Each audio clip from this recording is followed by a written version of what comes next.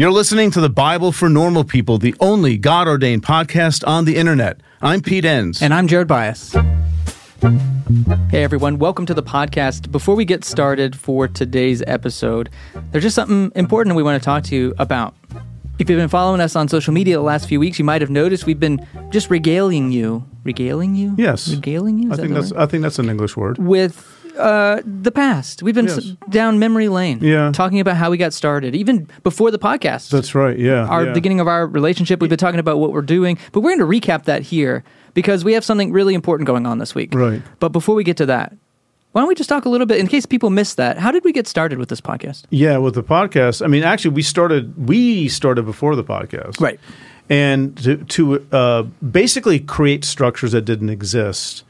And we were wrestling with things like higher education, right? Yeah, and the Bible, and having access to scholarship, and how is all that going to work in the future? And also to push issues, to move outside of certain boundaries, which is easier to do in some institutions than others. Mm-hmm. But we just felt that there were some conversations that people want to have, and that we were having anyway, and we knew there were more people like us out there, and of course there are zillions of you. So so that's how we started. But then the big jump was getting to the podcast, which at first I was like, I don't know, I don't want to think about one more thing. I'm busy. I don't want to do a podcast. Which I think first came from your agent. Right. Well, the impetus first came from both my agent, my literary agent, but also my speaking agent, Jim Chafee, and Kathy Homers. Anyway, hey, shout out to you guys. You owe me one.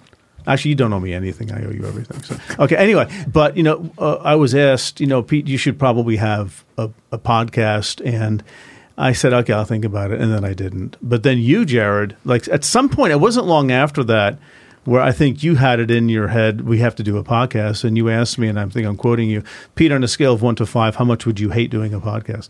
And I said, actually, I had been thinking about it, and I said, yeah, I'm fine with that as long as I don't have to do anything. Like I don't want to deal with the technology of it. Not that I can't, people. I'm not. You want to be stupid. The prima donna who just sits down in the chair and talks about whatever you want. Come in and just blows off some steam and leaves again, and let you guys clean up the dust after I leave. No, I didn't want to get another skill set. I mean, I'm not totally incompetent. I can use a VCR, but I didn't want to do that. But we started it, and that was in March of 2017. I think that's right. Right. So we are now. Yeah. Well, season 5. Season 5. Season 5. At the end of season 5. And what does that mean for kind of where we are? That's 184 episodes in.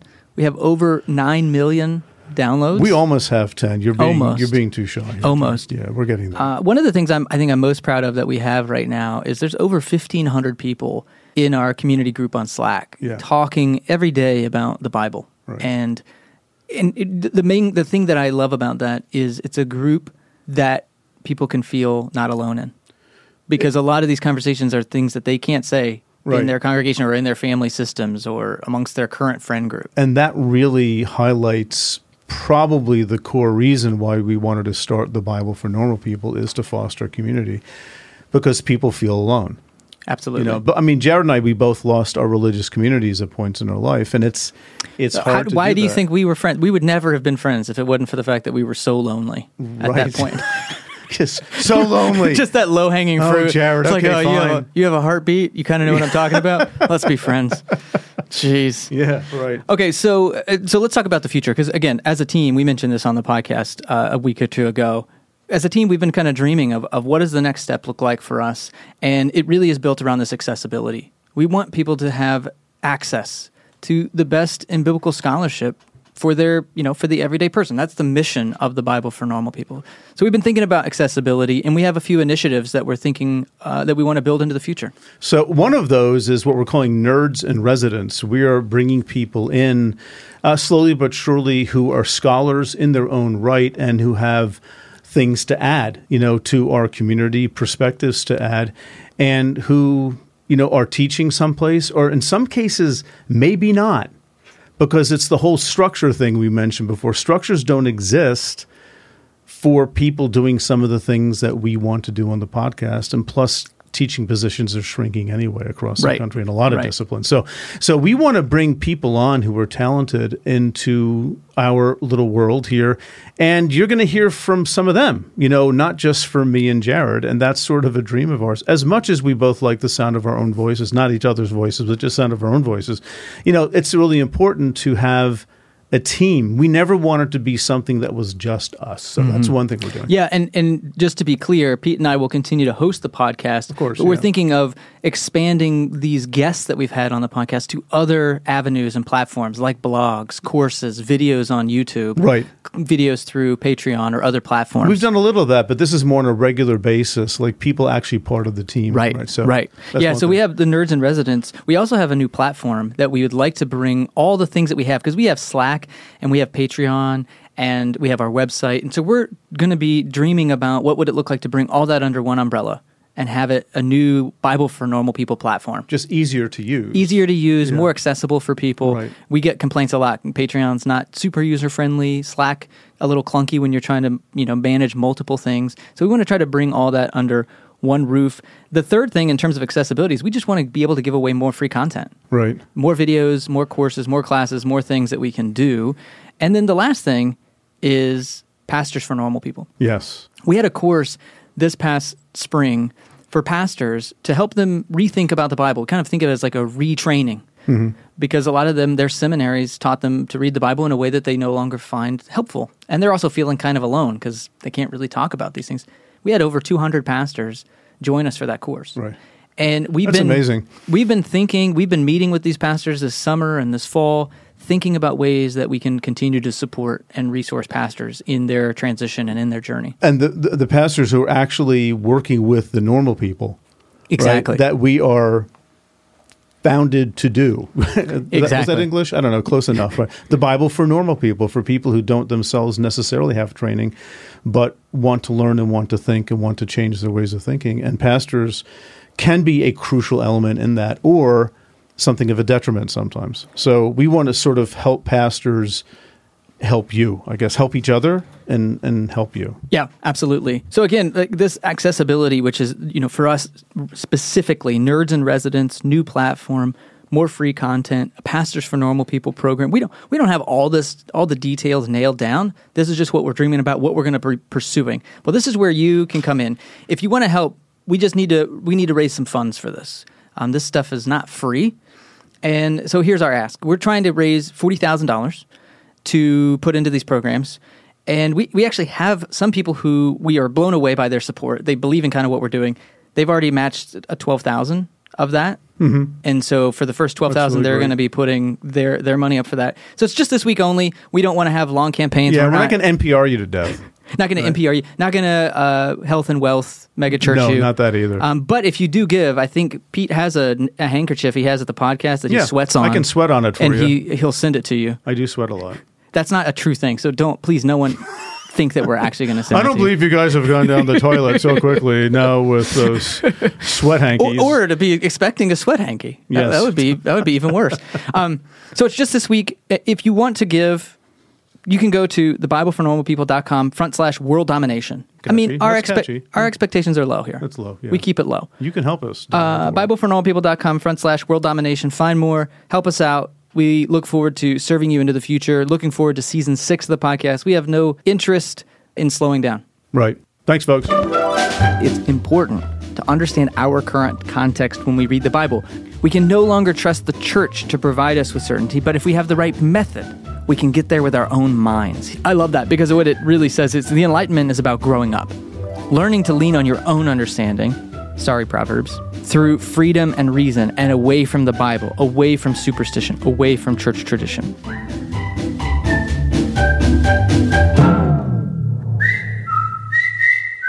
Well, it's that time, folks. It's time for us to talk about microdosing. Microdose gummies deliver perfect entry-level doses of THC that help you feel just the right amount of good. Microdosing can help you get into a relaxed, focused zone easier and stay there longer. It has benefits for workout recovery, sleep, anxiety relief, boosting creativity, and even pain relief. Jared, I have a really good friend of mine who saw that I was taking microdose gummies, and she said, "Can I try some?" And so I gave her some of the sativa strand, and she said it has made such a difference for her at work. and just in general, just feeling more alert and more focused. And it's quite amazing. So get 30% off your first order plus free shipping today at microdose.com. Promo code NORMALPEOPLE. That's one word. It's available nationwide.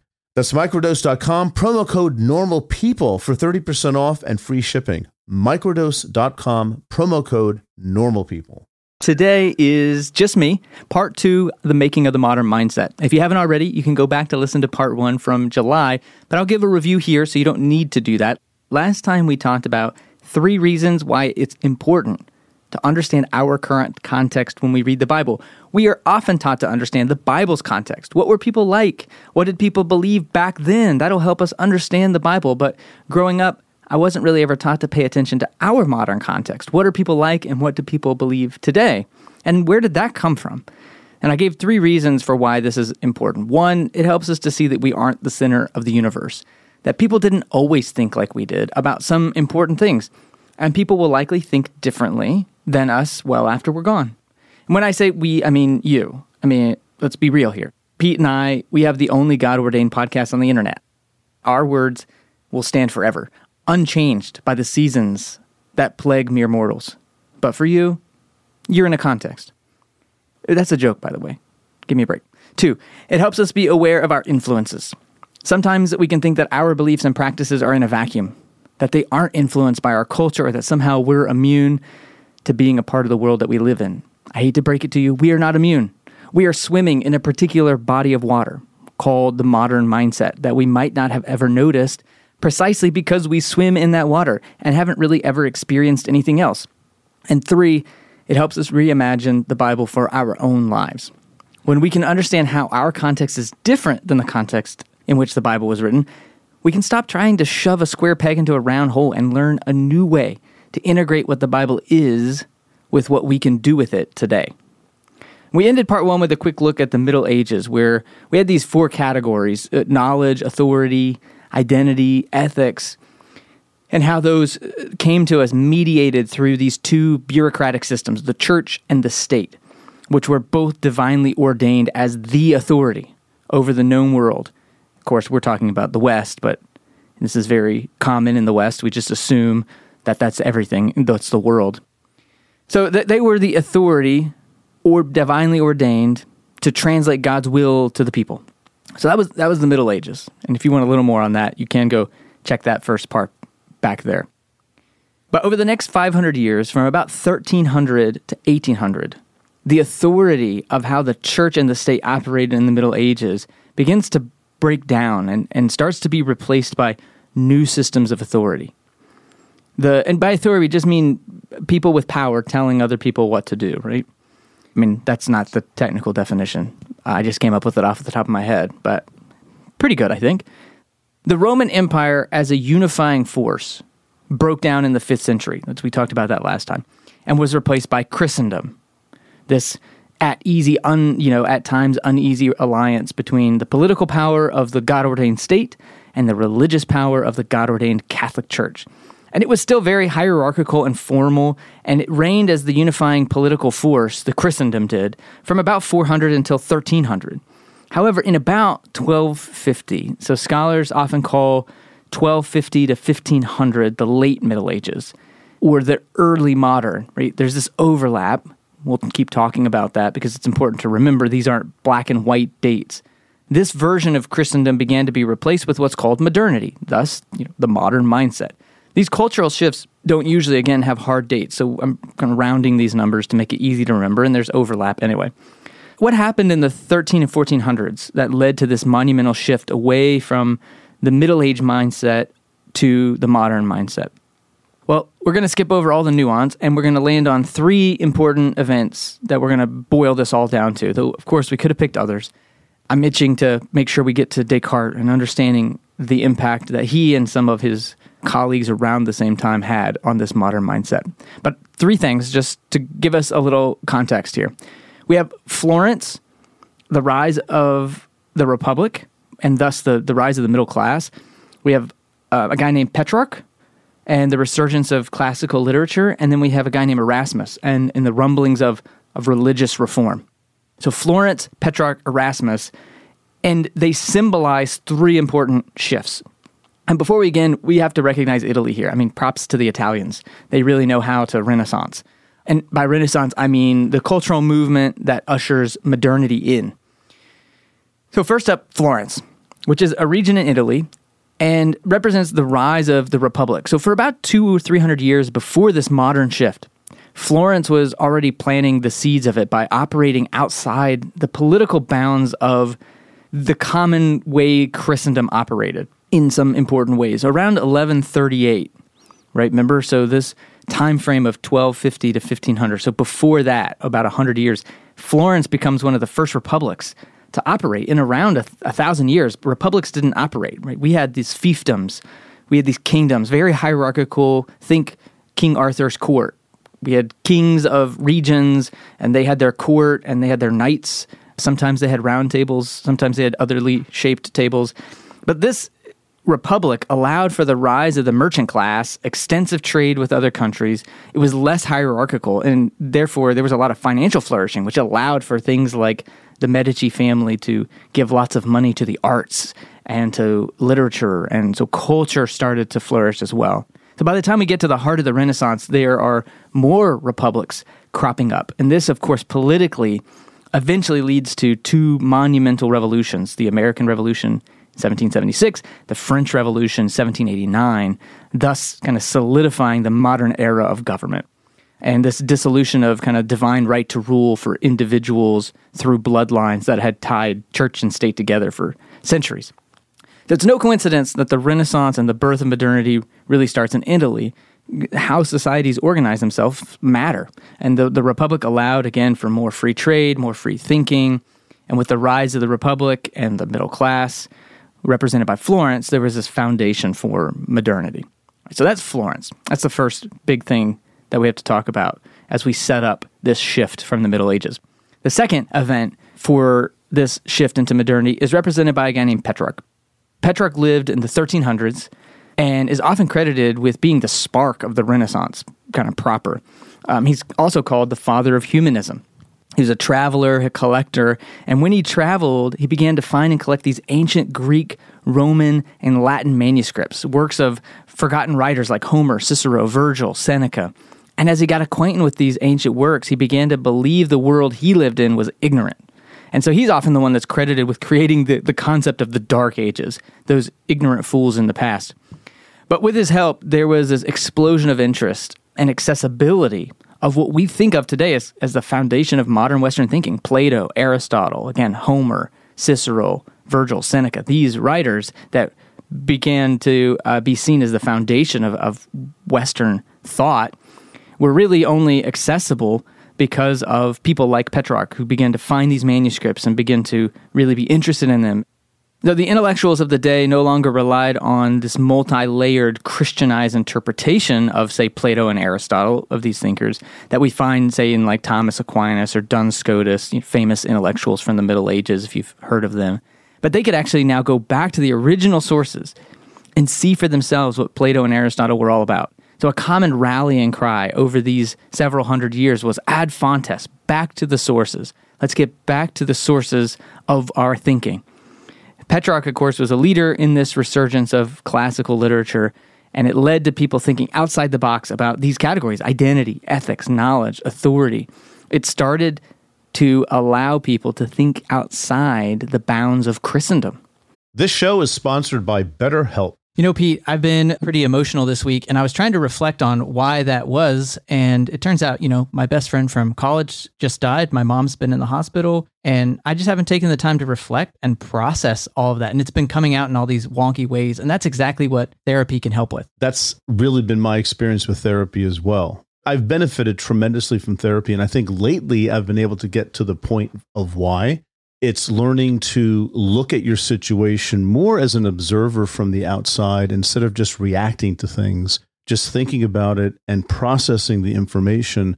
I find a lot of the problems become more manageable that way. And that's what therapy does for me. So if you're thinking of starting therapy, give BetterHelp a try. It's entirely online and it's designed to be convenient, flexible, and suited to your schedule. Just fill out a brief questionnaire to get matched with a licensed therapist, and you can switch therapists at any time for no additional charge. Get it off your chest with BetterHelp. Visit betterhelp.com/BNP today to get 10% off your first month. That's BetterHelp, HELP.com/BNP. Shout out to Claritin for supporting this episode and providing us with samples. You know, folks, I've had allergies my whole life, and I never knew what to do with them. I didn't even know that I had allergies. But anyway, one day I went to the doctor several years ago, and I said, listen, I keep having a stuffed nose, and it's just my throat hurts, and it's horrible. And he says, have you tried Claritin D? And I said, no, I haven't. And he said, you have to. See, luckily, for those of us who live with the symptoms of allergies, we can live Claritin Clear with Claritin D. This double-action combination of prescriptive-strength allergy medicine and the best decongestant available relieves sneezing, a runny nose, itchy and watery eyes, an itchy nose and throat, and sinus congestion and pressure with ease. You know, I've been taking Claritin D for my allergies for about 15 years, and it's been an absolute life changer. I can go for hikes without my eyes watering like a fountain. I can speak without feeling like a frog has jumped into my throat, and my nose isn't stuffed all the time. Ready to live life as if you don't have allergies? It's time to live Claritin Clear. Fast and powerful relief is just a quick trip away. Ask for Claritin D at your local pharmacy counter. You don't even need a prescription. Go to Claritin.com right now for a discount so you can live Claritin Clear. Use as directed. Okay, so that's Florence, that's Petrarch. Thirdly, by the time we get to the 1400s, the late 1400s, we have to mention Erasmus. So while Petrarch brought the classics back into discussion, which started to loosen up the foundations of Christendom in that sense, in the way that it was practiced in the Middle Ages, Erasmus began seeing the implications for church doctrine and tradition. He advocated for returning to original source documents like the Greek and Hebrew manuscripts so that they could revise Bible translations, doctrines, church practices. So just like Luther, less than a generation later, he was hoping to reform the Catholic Church from within. He wasn't trying to start anything new. He was simply asking that church authority recognize the literature and scholarly practices that began to proliferate during his lifetime. And his writings were incredibly influential during this time. In fact, a few writers, Mark Galli and Ted Olson, remarked that at one point between 10 to 20% of all book sales in Europe were Erasmus's books. He's like the J.K. Rowling of his day. So two of his most influential books are Handbook of the Christian Soldier, which was written in 1503, where he argues against the empty formalism of church tradition that's no longer rooted in the teachings or the tradition of Christ, and then also The Practice of Folly, which was written in 1509, which is a satire actually that attacks the abusive superstitions of the Catholic Church of his day. Of course, less than a decade later, Martin Luther's going to post his 95 Theses in 1517, which sparks the Protestant Reformation and the splintering of the West's religious identity away from the one universal Catholic Church into Lutheranism, Calvinism, and the thousands of isms that we have today in the Church. That is all what is called, again, the late Middle Ages from 1250 to 1500. The return to Greek and Roman literature, scholars having direct access to the writings of folks like Plato and Aristotle, the explosion of the arts, that's where the foundations of modernity begin from. Florence, again, the rise of the Republic and the middle class, Petrarch and the resurgence of classical literature, Erasmus and the rumblings of religious reform. And it's important, again, to say that Florence, Petrarch, Erasmus, they're representative of what's going on in the larger culture. We could have picked any number of other republics or thinkers. It's not that they're out on an island, and that's not how cultural shifts happen. It's about the interplay of thinking. In fact, Erasmus was said to have been in communication with over 500 other thinkers about his ideas, writing letters, receiving letters. You know, if you don't know what letters are or writing letters for the younger audience, let me translate. Erasmus had probably over around 500 Twitter followers that he tweeted with regularly. So change was in the air. But what was the result of all this? The result was the modern period, which extends from 1500 to sometime in the 20th century. That's a long time. But the Second World War is often a convenient line to draw of maybe where that blurring between modernism and what we might call postmodernism starts to take shape. But this is the water that many of us grew up in, the modern mindset. And it had been solidified and concretized for centuries by the time we are born. But it gets complicated because, again, we are, by most scholarly accounts, at the end of that modern period. We're in a period of transition, like Petrarch and Erasmus and Luther. We're in this period of transition from the Middle Ages mindset to the modern mindset. We're kind of in that same transition. There are two important movements within modernity that I'll mention, and I'll mention them because you've probably heard of them, but the 1600s, so the beginning of this modern age, the 17th century, is often called the Age of Reason. And then the 1700s, the 18th century, is the Age of Enlightenment. Clearly, neither one of them was the Age of Humility, right? The Age of Reason and the Age of Enlightenment.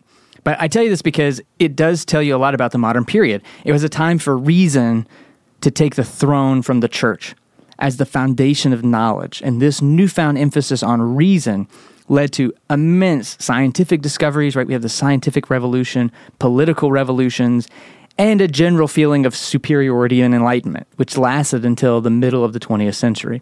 There's lots of talk of progress and utopia, enlightenment. So let's talk a little more about the importance of reason for this modern mindset. And to do that, we need to talk about my guy, René Descartes. He was a mathematician who also dabbled in philosophy.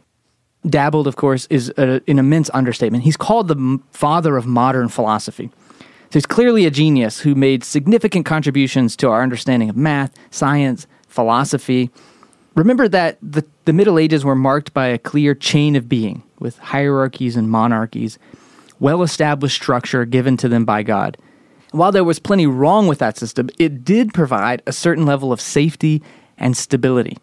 However, as the Renaissance sweeps Europe and thinkers are going back and revisiting ancient Greek and Roman thinkers, the political, the religious landscape gets unsettled with the rise of these republics. Things are feeling a little unsettled. Of course, we have a huge religious revolution happening in 1517 and the decades to follow with Martin Luther beginning the Protestant Reformation, even though that's not what he was trying to do. So from our perspective, we might see the political and religious hierarchies breaking down as like liberation. This is good news. This is something that we should be celebrating, which in many ways it was, but it's also a very volatile and scary time.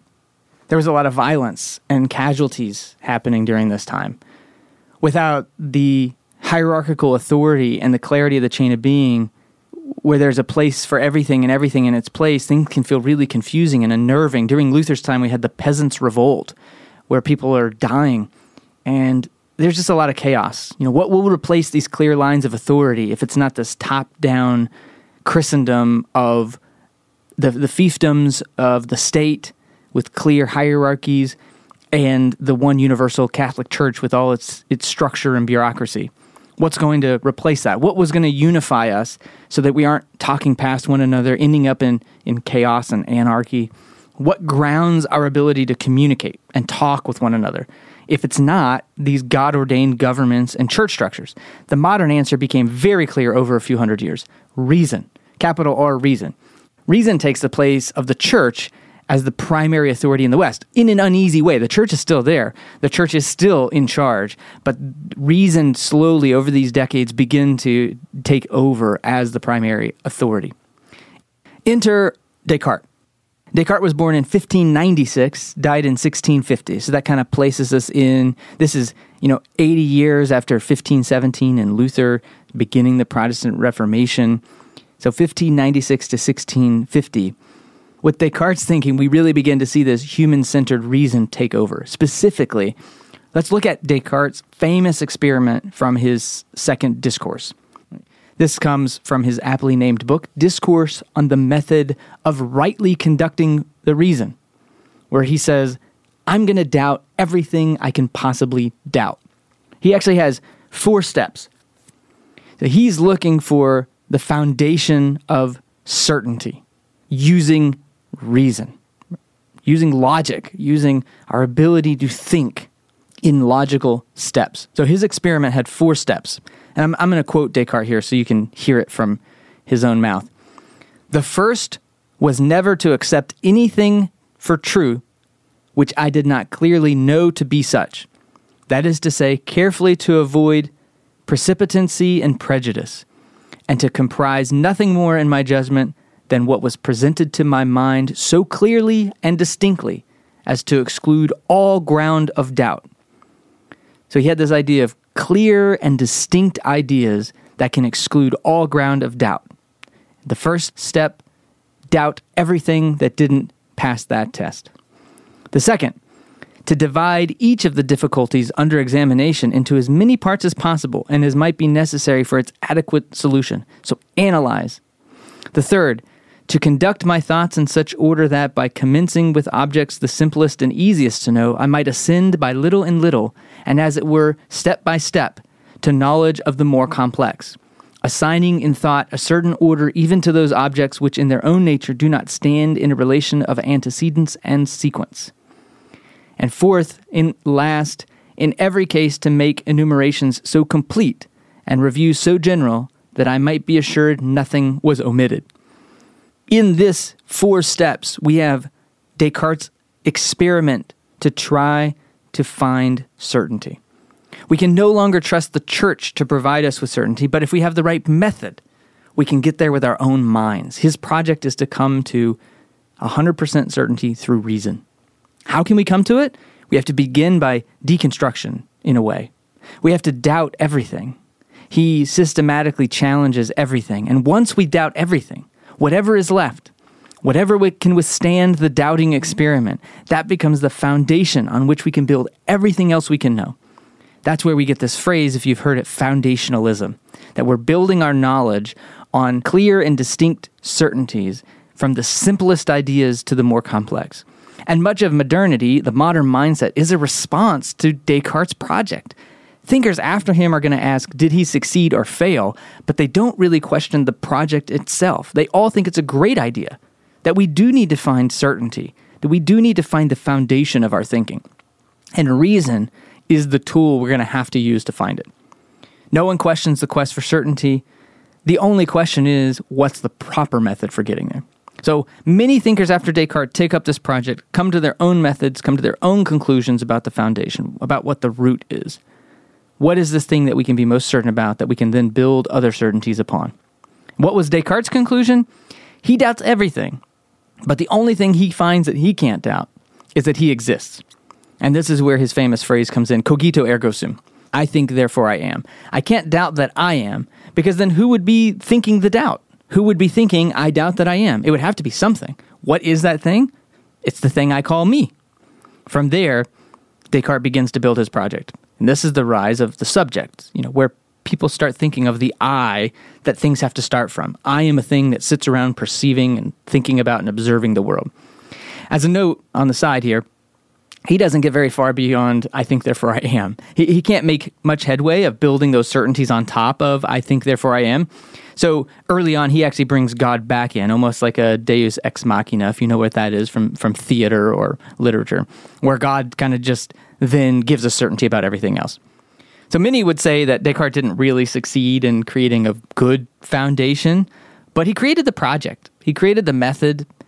He created the understanding that we need a foundation. So what replaces divine authority mediated by the Catholic Church? Reason. And how do we use that reason? What grounds us in our knowledge? Descartes, of course, the mathematician by training, asks this question, takes a stab at producing an answer in this methodical way. So reason now becomes the tool, the grounding by which anything can be called true or false. It's the standard. This is the birth of course, another R word, rationalism. And rationalism is the belief that reason should be the primary source of our knowledge, how we test our knowledge. Reason takes over, again, from not just divine authority, but tradition. Reason democratizes our thinking. It's no longer just the elite with special divine knowledge that can hold the truth, but most human minds are capable of reasoning if done the right way. And that's what we're trying to figure out. What's the right way?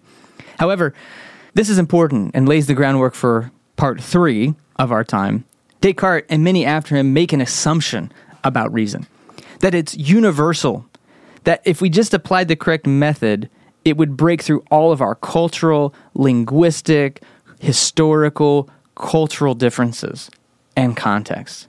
That there is this objective, mathematically valid in all context way of thinking.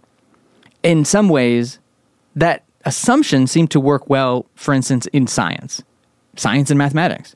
It is, after all, the scientific method that allows people like Isaac Newton to develop his laws of motions during this time.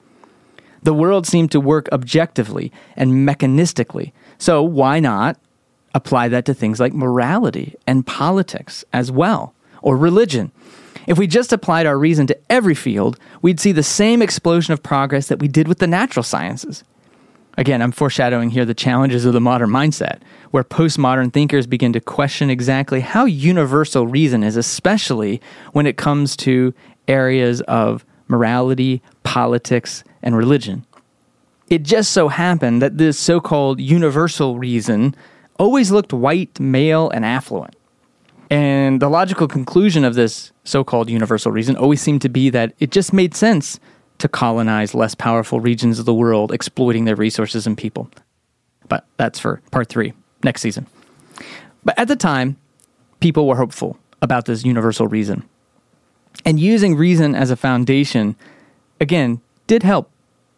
John Locke, who, like Isaac Newton, came a generation after René Descartes, used this same line of thinking to declare that all people are born free, and promoted some of the earliest writings on individual liberty and notions of private property. That is to say, ethics was no longer determined by church or state, but from reason. And from those ideas of John Locke, we can draw direct lines to the American Revolution and the French Revolution, again, of 1776 and 1789. Did you know Fast Growing Trees is the biggest online nursery in the U.S. with more than 10,000 different kinds of plants and over 2 million happy customers in the U.S.? They have everything you could possibly want, like fruit trees, palm trees, evergreens, houseplants, and so much more. Whatever you're interested in, they have it for you. Find the perfect fit for your climate and space. Fast Growing Trees makes it easy to order online, and your plants are shipped directly to your door in 1 to 2 days. And along with that, their 30-day Alive and Thrive guarantee is amazing. They offer free plant consultation forever. We got our bushes in, and you can tell I don't know what I'm talking about because I just called them bushes. But we got them in last night. And Fast Growing Trees knows what they're called. Exactly. That's the whole point. It comes with this placard that tells you exactly what to do like you were in 5th grade, which is the exact instruction level that I needed. And it was very easy to follow. We loved the process. This spring, they have their best deals online, up to half off on select plants and other deals.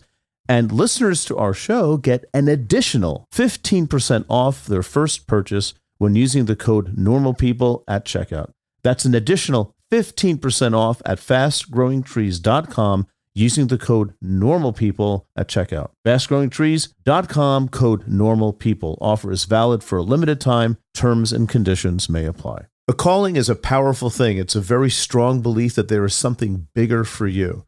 It's about who you are and where you're going in life. You may be in college, you may be halfway through a career, but you want something different. There's a place for you at Union Presbyterian Seminary, where students are prepared for a call to ministry. At Union, you will find a diverse community. You'll find students from different denominations and professors who will listen to you and challenge you. You'll find people who help you find your own path. You'll find a school where financial realities matter. Union offers generous financial aid, and it meets you where you are with 3 different platforms for learning: residential, online, and hybrid. You'll find a world-class faculty who will invest in you, a community long after you graduate that supports you and equips you for service and for leadership. Safwat Marzouk, who has been on the podcast here on the Bible for Normal People, is a faculty at Union Presbyterian Seminary and is slated to write one of our upcoming commentaries. It's no secret, if you're a listener to the podcast, how much P and I have relied on our seminary education and how much that has shaped our view of the world and all of our work here at the Bible for Normal People. It's your call. Respond with Union Presbyterian Seminary. To learn more, go to upsem.edu or email admissions@upsem.edu. So these are the 2 foundations of modernity, really: freedom and reason. Or as another famous thinker from this time, Immanuel Kant, said in his essay, What is Enlightenment? He says this: immaturity is the inability to use one's own understanding without the guidance of another. I love that because what it really says is the Enlightenment is about growing up, learning to lean on your own understanding, sorry Proverbs, through freedom and reason and away from the Bible, away from superstition, away from church tradition. As one essay puts it, the spectacular achievements of Newton, in particular, engendered widespread confidence and optimism about the power of human reason to control nature and to improve human life. One effect of this new confidence and reason was that traditional authorities were increasingly questioned. Why should we need political or religious authorities to tell us how to live our lives or what to believe if each of us has the capacity to figure those things out for ourselves? It's a great summary. All right, let's go back for a minute, though, because I mentioned briefly the last of our thinkers for today, Immanuel Kant. And Immanuel Kant comes at the tail end of the Enlightenment. He's 1724 to 1804. So he's about 70 years, born 70 years after René Descartes dies. So he's smack right in the middle of the modern period. He is a firm believer in the ultimacy of reason. He says in his famous critique of pure reason, our age is the age of criticism, to which everything must submit. Religion, through its holiness, and legislation, through its majesty, commonly seek to exempt themselves from it. But in this way, they excite a just suspicion against themselves and cannot lay claim to that unfeigned respect that reason grants only to that which has been able to withstand its free and public examination. So as Newton uses reason to further science, Locke uses reason to further democracy or political reform, Immanuel Kant is going to use it to further religion and morality, to rip it from superstition and unwarranted church authority. In fact, he even writes a book called Religion Within the Limits of Reason Alone. Mystery is out. It reeked of old ways of thinking. Certainty is the new drug of choice. How logical can we be? How many layers deep can we go until we find the undoubtable foundation that we can build everything else we know from?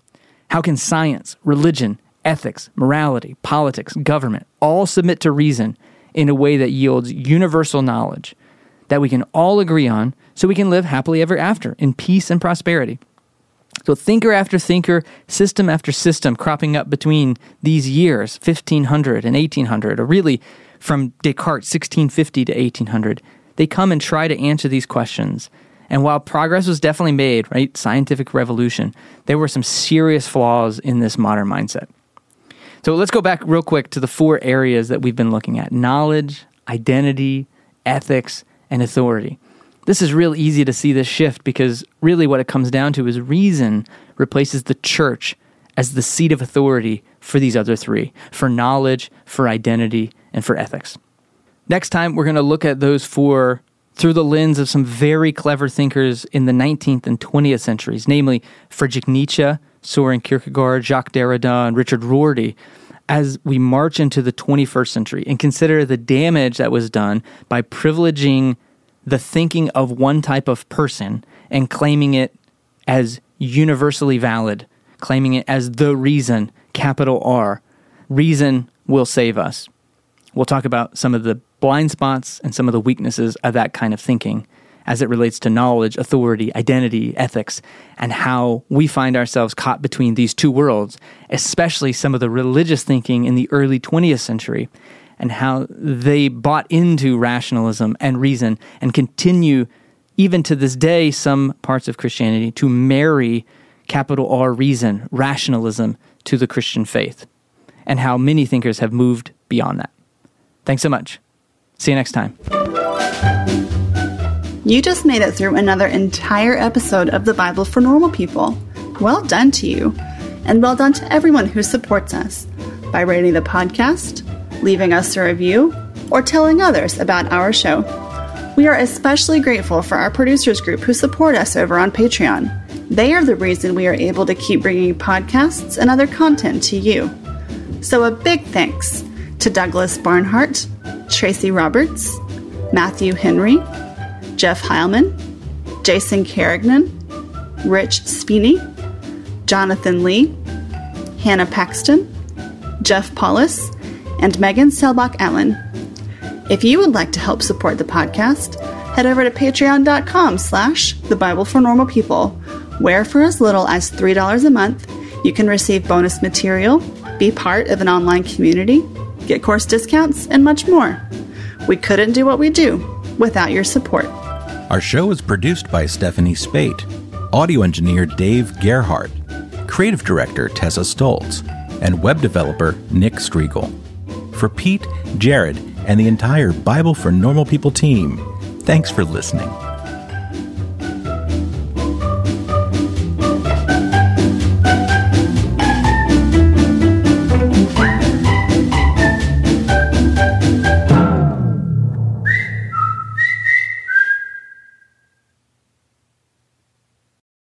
is the story of the one.